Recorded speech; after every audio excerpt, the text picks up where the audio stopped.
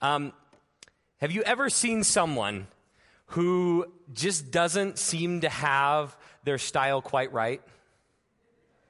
It's like they decided they really wanted to wear a shirt, and they put it on, and then they realized, I forgot to move the laundry over from the washer to the dryer, so I don't have any pants to go with this.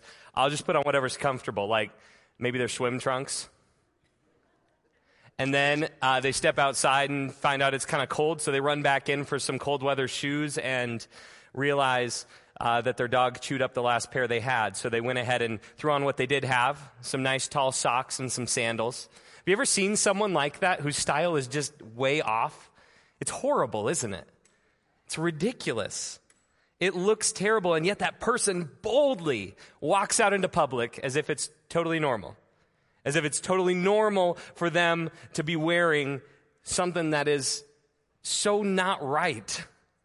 But why? Why does it not work? Well, simply it's because the clothes just clash. It looks wrong. And even though we feel this way about the style or lack thereof that we see in some other people, they still seem to show up into the scope of our vision with this it'll do kind of attitude. That is my least favorite attitude, and yet it's the one that I find myself falling into over and over and over again, that it'll do mentality. It's the idea that I just have to do what I must to get something to work. If something's broken, I'll fix it to the point that it'll do what I need it to do. I don't have to go any further than that. As long as it does what I want it to, it'll do. It's the idea that I just have to do the bare minimum to reach the desired goal. And as long as I do all that I need to, as much as I need to in order to get what I want, it'll do. It's the idea that duct tape fixes everything, right? The idea that as you're flying, as long as the wing doesn't fall off the plane from the duct tape until after you land, it'll do, right? I've said it often about the Midwestern states that we live in, but we definitely live in the it'll do part of the world. And some of you more than others understand what I'm talking about because you've watched your husband fix the leaky dishwasher with a piece of Bubblicious gum, a paper clip, and a cut-up old credit card. You've seen this happen, and we praise this as some sort of genius MacGyver kind of move, right? It's an incredible feat for them to solve a problem with these household items until they fail, right? It's these it'll-do fixes that seem to get the job done, but it only lasts for a certain amount of time. We need to realize that when those things are exposed, when those things fail, they tend to cause more of a problem than there was at first, don't they? It's suddenly now we're way too far behind on what we needed to fix, and we have a lot of catching up or a lot of money to pay to catch up in order to get there. So now we come to the moment where the gum is not keeping the leak in anymore, the moment where the duct tape is no longer holding the car window shut. Some of you know that. You've been there. The moment when we have to realize just how it'll do we've become with our faith. The book of Revelations has been an intriguing and confusing and terrifying and thought-provoking and question-generating section of the Bible for me my entire life. And it's always caused me to do kind of a spiritual double take, kind of like I did this morning when I looked in the mirror and realized I can totally pull this off. So today I want to invite you to look into the mirror of Scripture with me as we examine together our own faith. We're going to look at Revelations chapter 2 and 3. And this has been a very important section of Revelations for me in the last 10 years of church ministry, because this is the section where John, the Apostle John, receives 7 letters to 7 churches that come from Jesus. And this is Jesus himself giving a clear picture of areas where these churches are succeeding and areas where they have failed, and then gives actions for them to do in order to step out of this it'll do mentality and back into what they were originally called to as followers of Christ. And so as we dive in, I ask you first to hear the plea of Jesus that comes at the end of each of these letters. He says it over and over and over again, and here's what he says. He who has an ear, let him hear what the Spirit says to the churches. We need to listen today. Not because I'm talking. We need to listen because what we're going to read is straight words from Jesus. And we need to hear what he has to say. If you have ears, listen. Listen and hear, because you might be surprised what you hear. And then we have to look a little beyond that, and we see in James 1:22 verse through 25, it says this: but don't just listen to God's word, you must do what it says. Otherwise, you're only fooling yourselves. For if you listen to the word and don't obey, it's like glancing at your face in a mirror. You see yourself, walk away, and forget what you look like. But if you look carefully into the perfect law that sets you free, and if you do what it says and don't forget what you heard, then God will bless you for doing it. So not only today am I asking you to listen, but I'm asking you to have a heart that's ready to act. When we hear what Jesus says, we need to be ready to respond to it. If he calls us to some sort of action, some sort of change, we need to do what it says. Otherwise, we're being foolish. We got to put aside our desire to just show up at church and check that out of on the list there of saying, well, I did that. I went to church this week. Today, I'm asking you to go beyond that and to realize that as we look at this, there's some structure to these letters. Jesus points out areas where he is pleased and areas where he's not pleased, areas to praise and areas with problems that they need to address. And as we look at these, I want you to realize that these are not all problems that are written out to just the church in whole, but in fact, throughout all of this, you will see things that point directly to the individual and how the individual needs to act. It's way too common and easy for us to blame the whole body for things that the individual has caused and needs to correct. And so today I'm going to ask you to be ready to listen and respond, because if we as individuals will do some introspection, some looking into our own hearts and decide how we're doing in these areas, and we start to change, then the church as a whole will begin to change as well. But if the individual denies this and blames it on the body as a whole, we will never see these things corrected. So I'm asking you to really allow your heart to hear this. We're going to dive into the scripture with that mindset ready to receive what Jesus calls us to. And we're going to break these down into two sections. I'm going to call them the commendations and the reproofs, okay? And instead of reading two straight chapters that talk about them, we're going to actually be looking at the specific verses in each letter. First, we'll look through the commendation verses, then we'll talk through those, and then we're going to go back and look through the reproof verses and talk through those. So the easiest way for you to probably follow along, it'll be up on the screen. If you don't want to tilt your head up and look up there if your neck's kind of sore, you can pull out your phone and actually, it sounds funny to pull out your phone, but if you open up the Bible app and hit the More tab in the bottom corner and then tap Events, there'll be an event titled Mitchell Berean Church, and it's actually the entire service from this weekend where you can take notes along in it, have all of the scripture specifically with it, and the points that are in there as well. And so that's an easy way to follow along, but if you don't want to use either of those and you have your Bible with you, if you just open up to Revelations chapter 2, I'll walk you through the verses that we're going to be reading. It'll be easy to follow along.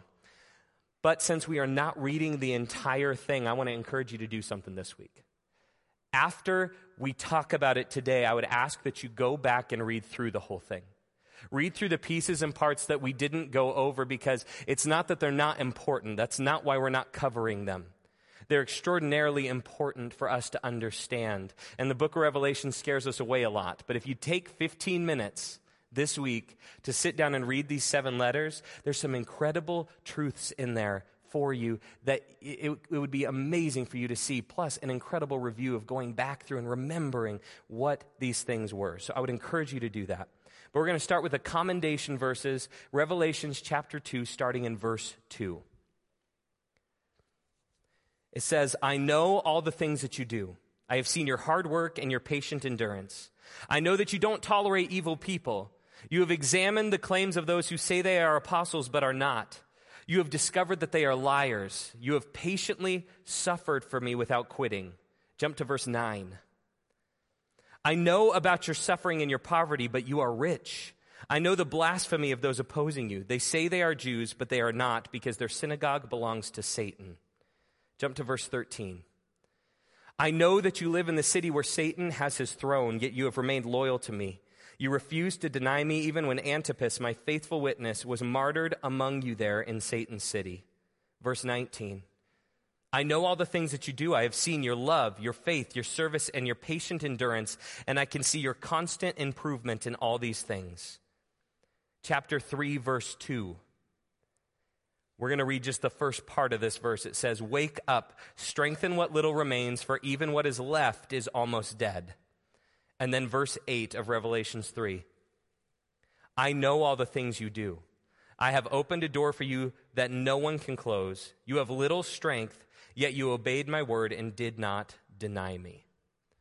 So we're going to break down these verses to understand what is the good, what are the commendations clearly that Jesus was pointing out. And the first one that we see is this idea of patient endurance in the midst of all things. Patient endurance. 5 of the churches received a commendation for this from Jesus on how they were willing to be faithful no matter the circumstances that came up against them.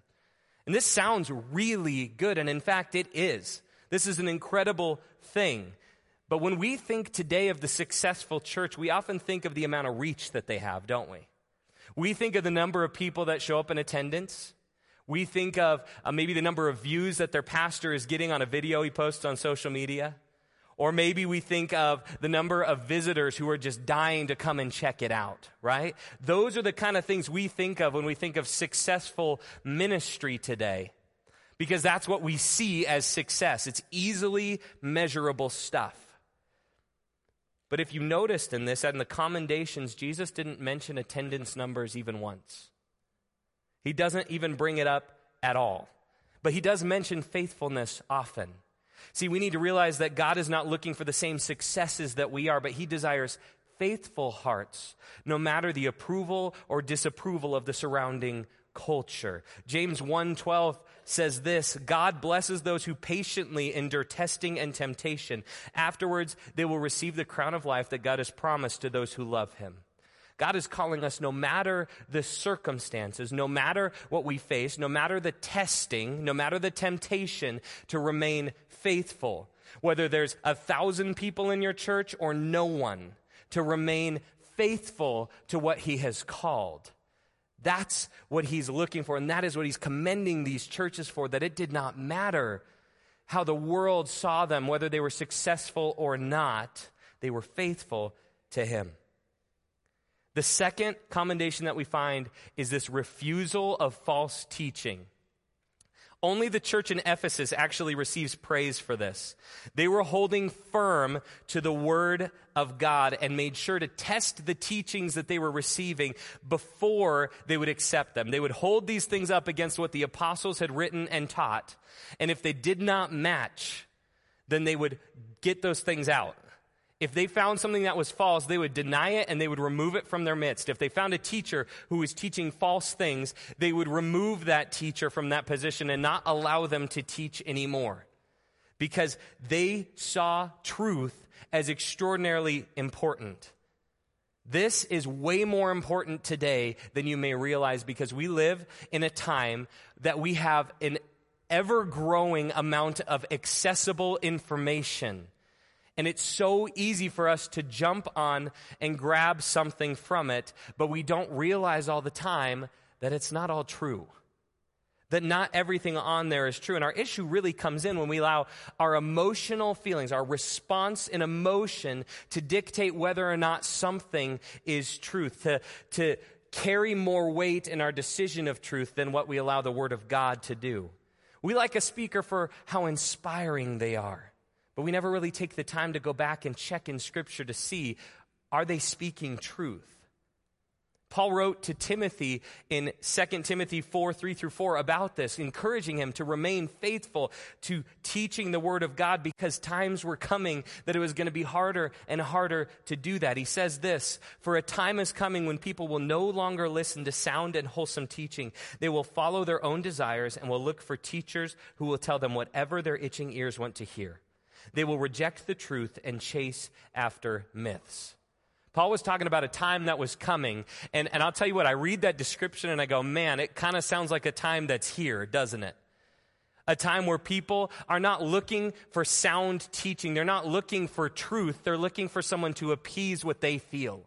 They're looking for someone to agree with them. They're looking for someone to affirm what they want truth to be. That's our culture, isn't it?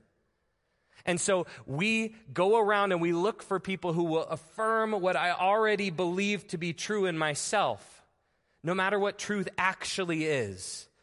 And here's the real issue, is we have no shortage of people in positions like pastors who are not afraid to go ahead and compromise truth in order to gain popularity, and they will speak whatever they know will gain them that approval.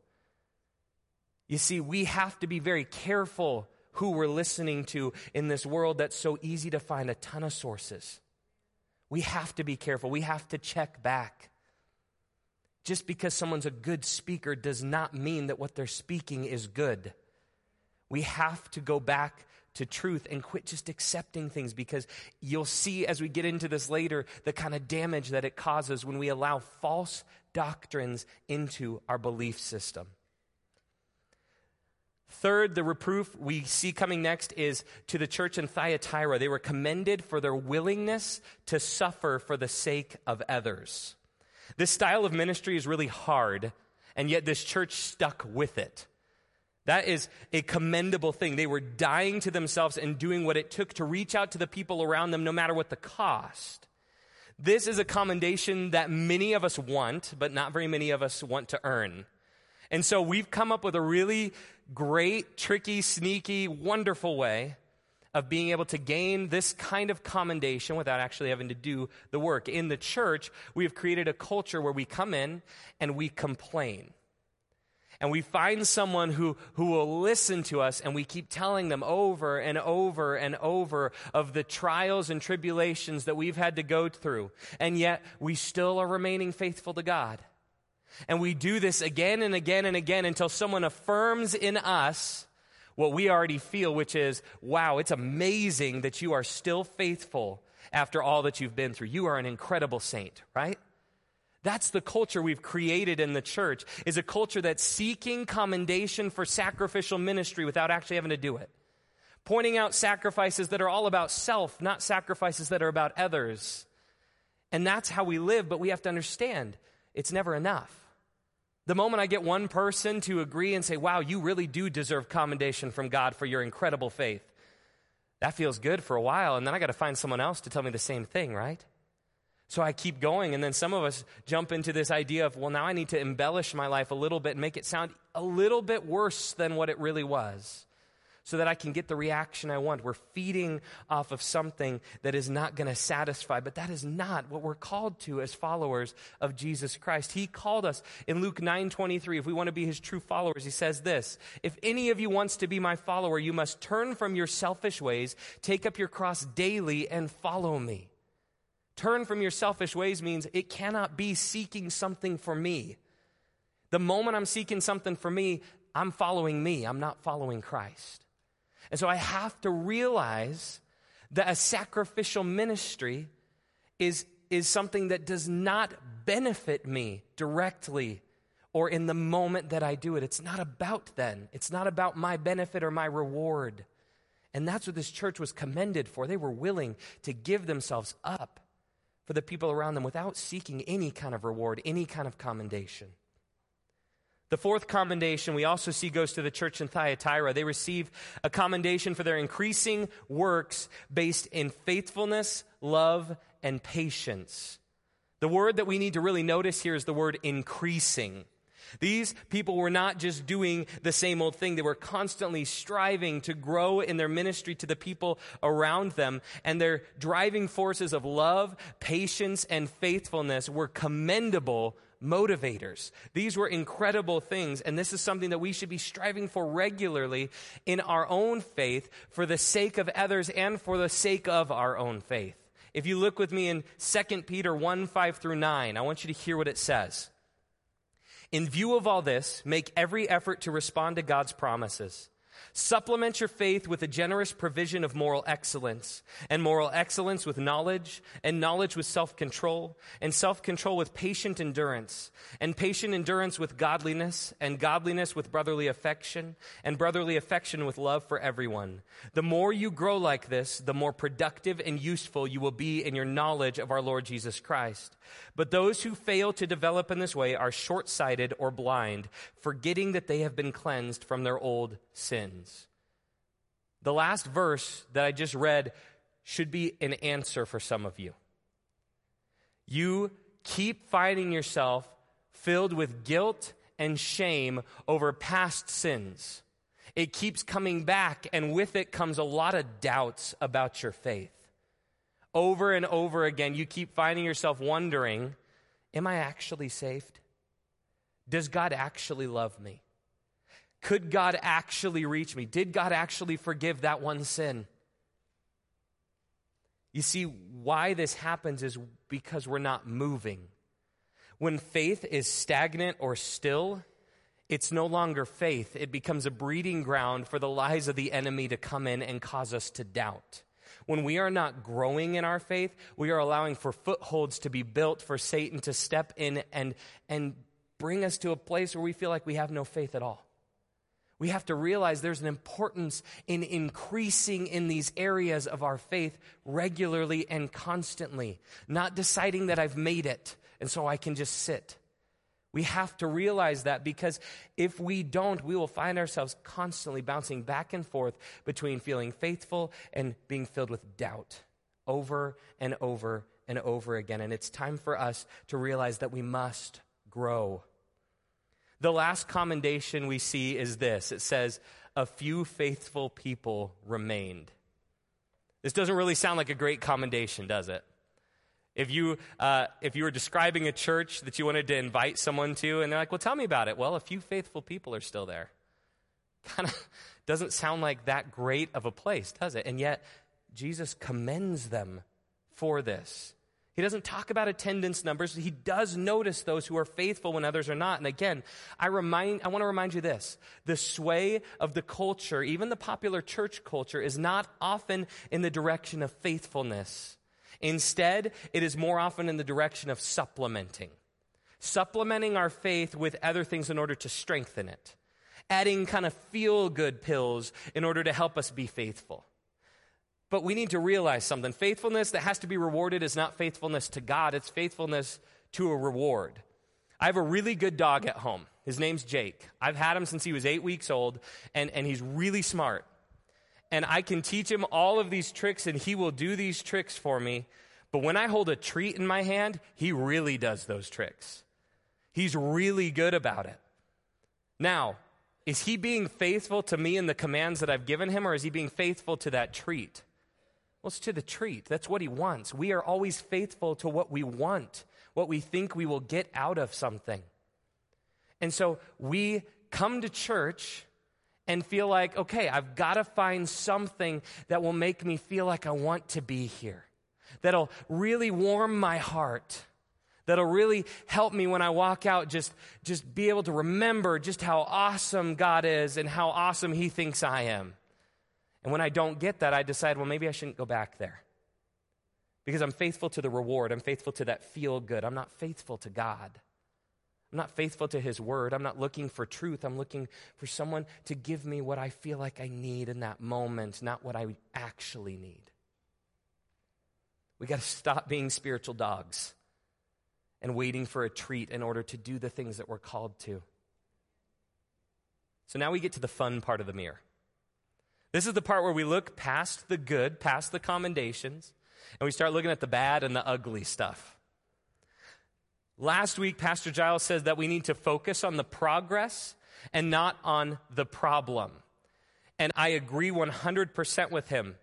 And you have to understand the context of what he was talking about was when we are being patient with others, we have to realize that we like to do something different with this saying, though. We like to look at ourselves and say, oh, but look at the progress. Look at the progress. Now, we need to realize that there is a process going on of sanctification, being made holy as we walk in our faith. And we're not supposed to focus on the process, but see the progress that's there. And actually, I'm asking you today to do something different, to look not just at the progress, but to look at where you're supposed to be, the final product. To look at what it is that we're supposed to be going to. Don't just focus on, look where I was, look where I am, I'm doing great. Because when we focus there, we stop moving. We feel like, well, I've done something good, now I can sit for a while. Stop looking right where you're at. Start looking at where you should be. And if you're looking saying, well, we don't really have a standard, do we? The standard is Jesus. And that standard is really far away from a lot of us. And we've got a lot of work to do to hit that standard. And so I want you to focus, to hear what he says in this, and be willing to have a heart like David. When he wrote in Psalms 139, he said, "Search me, O God, and know my heart. Test me and know my anxious thoughts. Point out anything in me that offends you and lead me along the path of everlasting life." I love this heart because it's the idea of, okay, God, write me a letter. Tell me the commendations and reproofs. Give me actions that I need to change, that I need to work on, that I need to grow in. Wake my faith up to you, God. Make me aware of these areas, and I'm asking you to have that heart. Today, as we go through these, have a heart that's willing to hear from God. What is it that I have been at fault in? What is it that I need to work on and correct? So we're going to look at the reproof scripture starting back in Revelation chapter 2, and we're going to start in verse 4. It says this, "But I have this complaint against you. You don't love me or each other as you did at first." Then jump to verse 14. "But I have a few complaints against you. You tolerate some among you whose teaching is like that of Balaam, who showed Balak how to trip up the people of Israel. He taught them to sin by eating food offered to idols and by committing sexual sin. In a similar way, you have some Nicolaitans among you who follow the same teaching." Jump to verse 20.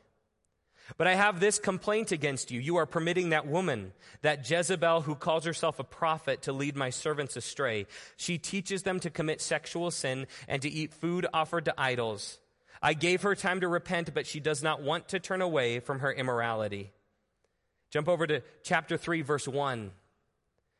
"Write this letter to the angel of the church in Sardis. This is the message from the one who has the sevenfold Spirit of God and the 7 stars. I know all the things that you do and that you have a reputation for being alive, but you are dead. Wake up, strengthen what little remains, for even what is left is almost dead. I find that your actions do not meet the requirements of my God." And then verse 15. "I know all the things that you do, that you are neither hot nor cold. I wish that you were one or the other. But since you are like lukewarm water, neither hot nor cold, I will spit you out of my mouth. You say, I am rich, I have everything I want, I don't need a thing, and you don't realize that you are wretched and miserable and poor and blind and naked." So the first reproof that we see is to the church in Ephesus. Remember, this is the church that was faithful in persecution and that held strong to the word of God. They were growing in their devotion to truth, but they had lost their first love. They had forgotten their first love. This group showed incredible faith and endurance in their ministry. They were working hard and had a great community outreach. They would have seen growth in many areas and would have been the kind of church that would have had a great programming offered for your entire family. This would have been a good community church, but the problem was they had forgotten the reason why they should be doing this. They were no longer doing this because of their love for Christ. They began as a church pursuing the heart of God, but became a church pursuing the successful models of the world. I want you to think about your own heart for a minute. When you first put your faith in Jesus, there was a desire to love and pursue him in the way that you had seen him pursue you. There was this first love, and I want to ask you something. Is that still there? Is that first love still there? Are you still driven by it? Because if not, it is time to turn back, to come back to the first love, to stop doing just the popular things and to start focusing on the real things that Jesus has called you to in order to come back to what it is that you have forgotten, to stop being motivated by false things, but to come back to the one thing that is an everlasting motivation of work. We cannot just live on our works. We need to have a love for Christ, or we're quickly going to lose the motivation to do any of the work of the ministry, and we'll walk away from it. The second reproof is sent to the churches in Pergamos and Thyatira. These churches were allowing false teaching. They were being influenced by two different groups. One was an individual and the other was a group called the Nicolaitans.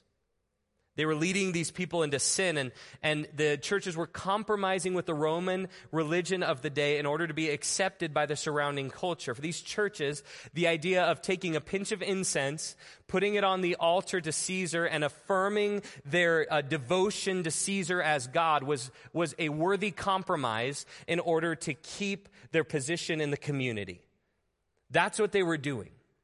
They were willing to publicly stand up and say, oh yeah, Caesar is Lord. That's great. Can I keep my job? I can still be a Christian. I just don't have to do it publicly. Publicly, I need to go along with the flow, go with what's going on, or else I'm going to have to face tough things and hard things. And that's what these churches were doing.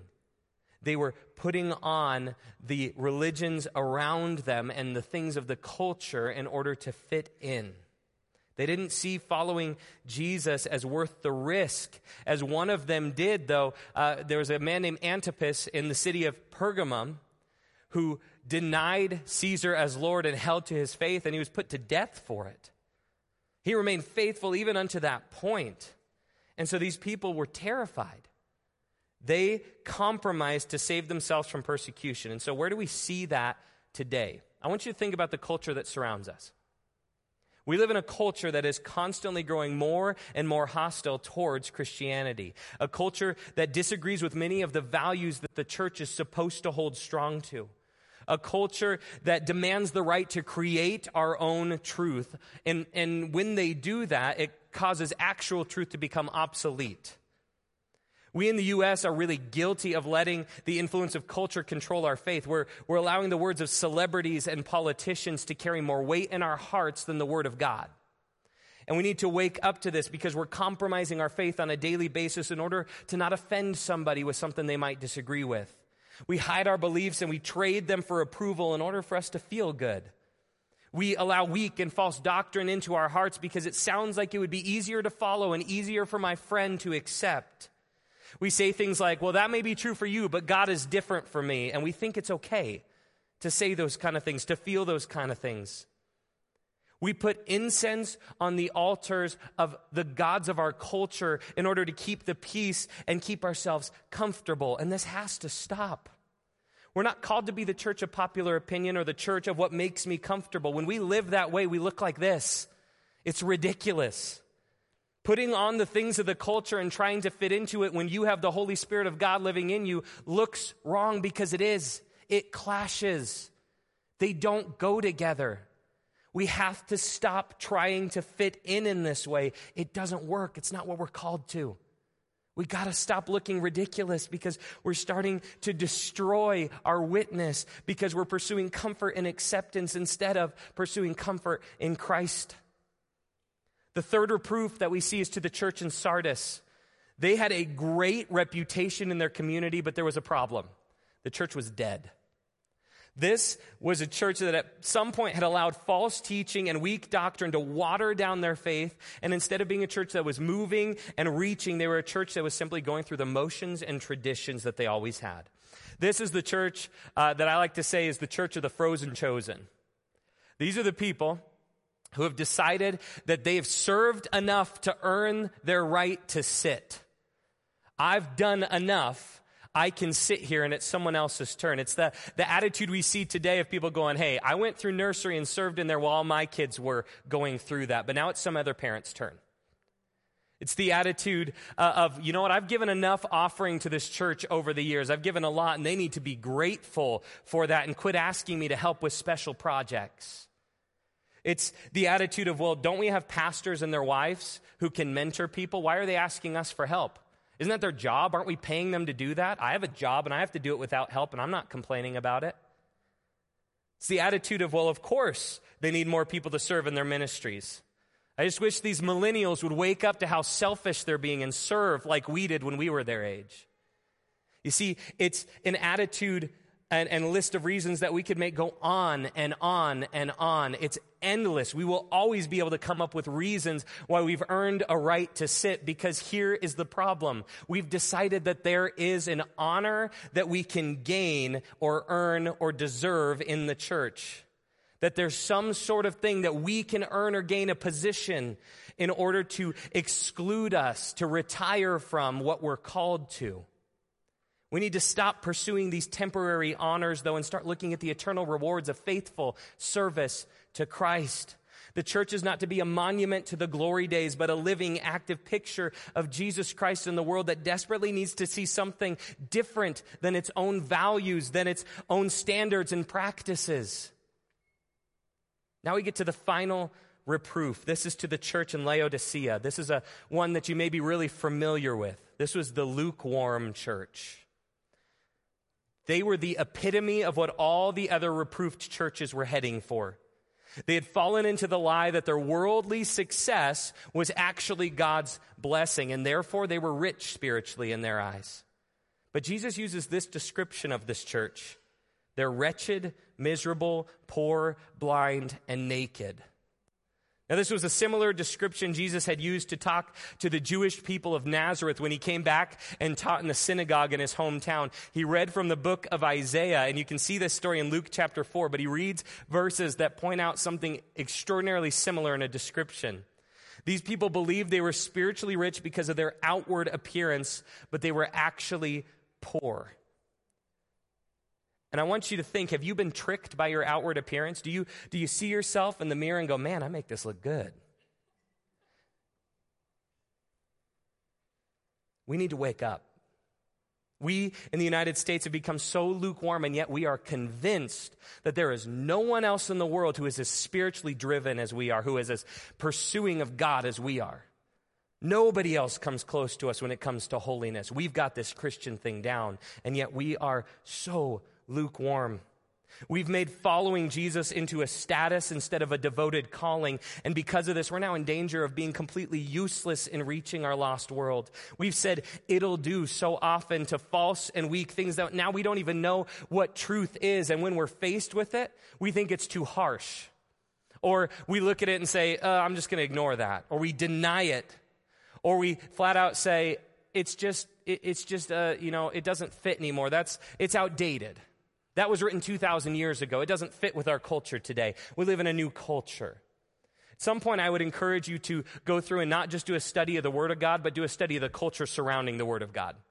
Take a look at what the cultures were going through at the times that these things were written, because you might be amazed at how similar the problems were that they had to what we have now. These, in fact, were not cultures behind us, but cultures ahead of us when it comes to where our sin is taking us. This is the picture of what we're heading towards, and we need to wake up to it. So I would encourage you, before you say, well, it's outdated, realize that it's actually ahead of you still. That there's still stuff that we aren't at yet, but we are on our way to. Right now, we have it extraordinarily easy to be Christians in the United States. It is very simple, and it's part of why we've become so lukewarm. We have to realize that these were people who were facing death for being Christians. Not long after this was written, you have the Romans come through and try to exterminate Christianity over and over again. Killing people by the hundreds and thousands for sport just to get rid of it. It is crazy to me that we have become so stagnant in our faith when it's easy for us to live it out. We have a culture that, yes, may not accept it directly, immediately, but also isn't going to persecute us in the same way that you see these people going through. I don't know about you, but I'm really tired of this in my own life, this feeling that I don't need anything. This is the true issue of the lukewarm believer. They're convinced that they're rich enough in what they have that they don't need Jesus anymore. And maybe it's not that they don't need Jesus at all. They just don't need as much of him. We have to realize, if that is where our heart is, we've missed it. We, again, have thought, I've reached some sort of place where I can sit. I've looked at my progress and I'm amazed at my own skill level, my own understanding, and so I'm going to stand still for a while.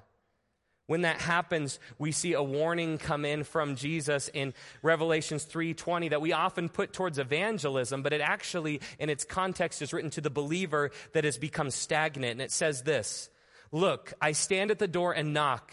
If you hear my voice and open the door, I will come in, and we will share a meal together as friends."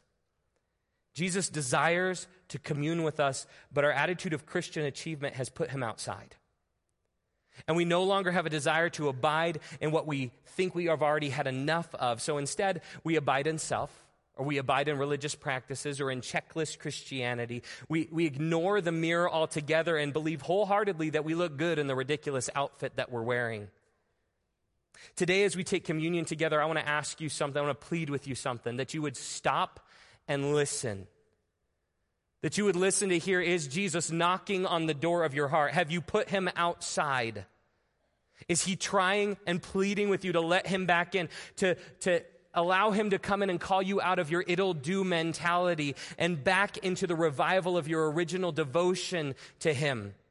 Back into the first love that you once had. I want you to take this time to listen, to look in the mirror and repent of the areas where you have put on mismatched clothes in order to be accepted or to gain approval. I want you to repent of the areas that you've allowed false teaching to corrupt your devotion to the truth of God's word. Repent of the areas where you've allowed your love of self to replace your love for God, and repent of the areas where you have become dead and stagnant.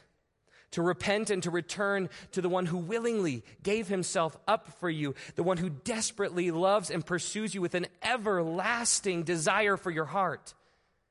You see, that's the first love he had for us, and we love him because he first loved us. And as we remember in communion today, as we remember what it is that he has done for us, as we remember the price he was willing to pay for us, I pray today that it wakes you up, that it causes you to realize just how it'll do you've become. Just how easy it is for us to just sit back and act like we don't need any more, we've had enough. To think that we've reached some kind of goal and we don't have anywhere else to grow. I beg of you today to listen, to take a moment before you take communion, to listen to God. And then as you remember his broken body and his blood poured out for us, would you take that time to remember that he's called you to more than just doing what it takes to get by? And he desires more for you than that. As we take communion today, please listen. Let's pray. God, I thank you so much for your word and for the ways that you love us enough to give us these reproofs, that you give us these corrections. You call our hearts out, God. You cause us to awaken from what we thought was strong faith at times, what we were convinced by lies was okay, would get us by, and help us, God. We want to move beyond that. We want to get back into a faith that is living and active, a faith that is moving, a faith that is growing. We want to put aside the doubts and the lies. We want to be moving forward with you, God, growing in our communion with you. God, help us to wake up to where we've become stagnant, where we have become still and dead. God, help us to wake up to the false beliefs that we have and bring those out of us, God. God, help us to wake up to areas where we are destroying the witness that we have by trying to fit into the world around us.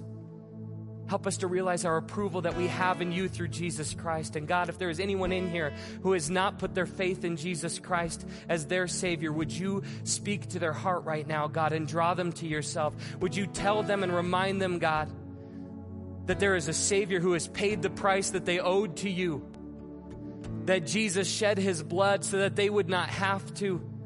And all they have to do is put their faith, the weight of their salvation, in his hands, on his works, not on their own. Realizing, God, it's not what we can do to succeed, but it's the fact that Jesus has already succeeded on our behalf.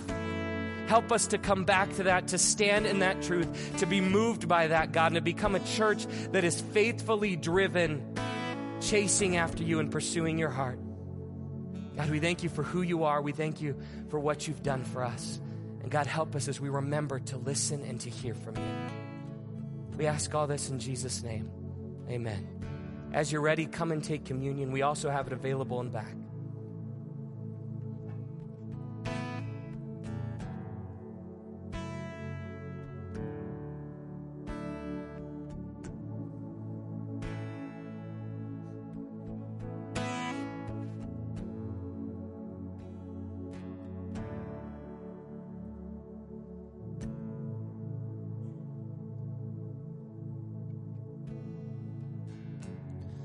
When we found ourselves alone,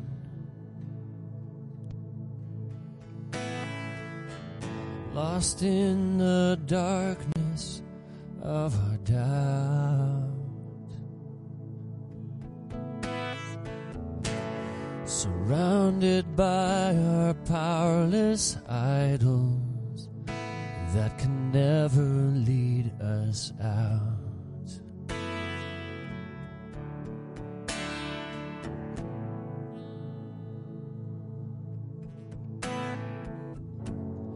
So we turn our eyes to you, Lord,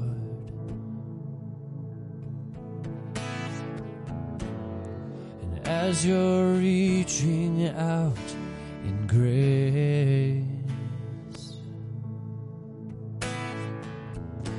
the God whose power alone restores us and pulls us from the crashing waves. Yes, pulls us from the crashing waves. Oh Lord, ignite in us a passion for your word, a heart that seeks your will. Start a fire in us, a light into the world. God, we pray, bring revival to our souls. No earthly wisdom, wealth, or power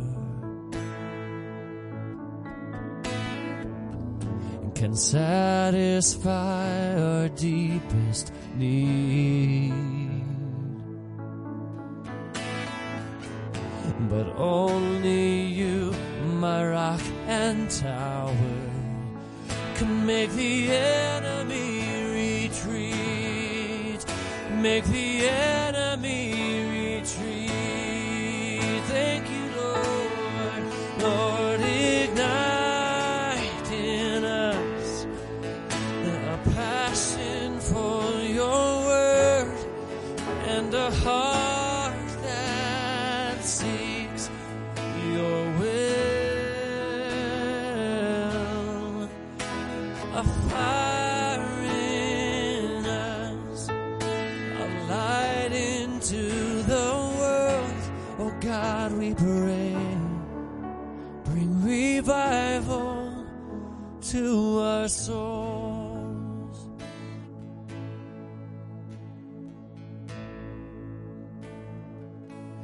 Oh, I surrender to your will. Revive us, Lord. All glory and honor from our hearts to your heart, Lord. Oh, I surrender into your will. Revive us, Lord, and all glory and honor from our hearts to your heart, Lord.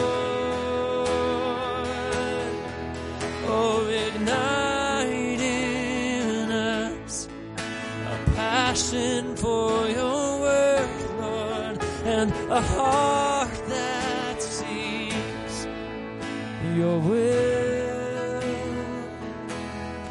Start a fire in us, a light into the world. God, we pray, bring revival to our soul.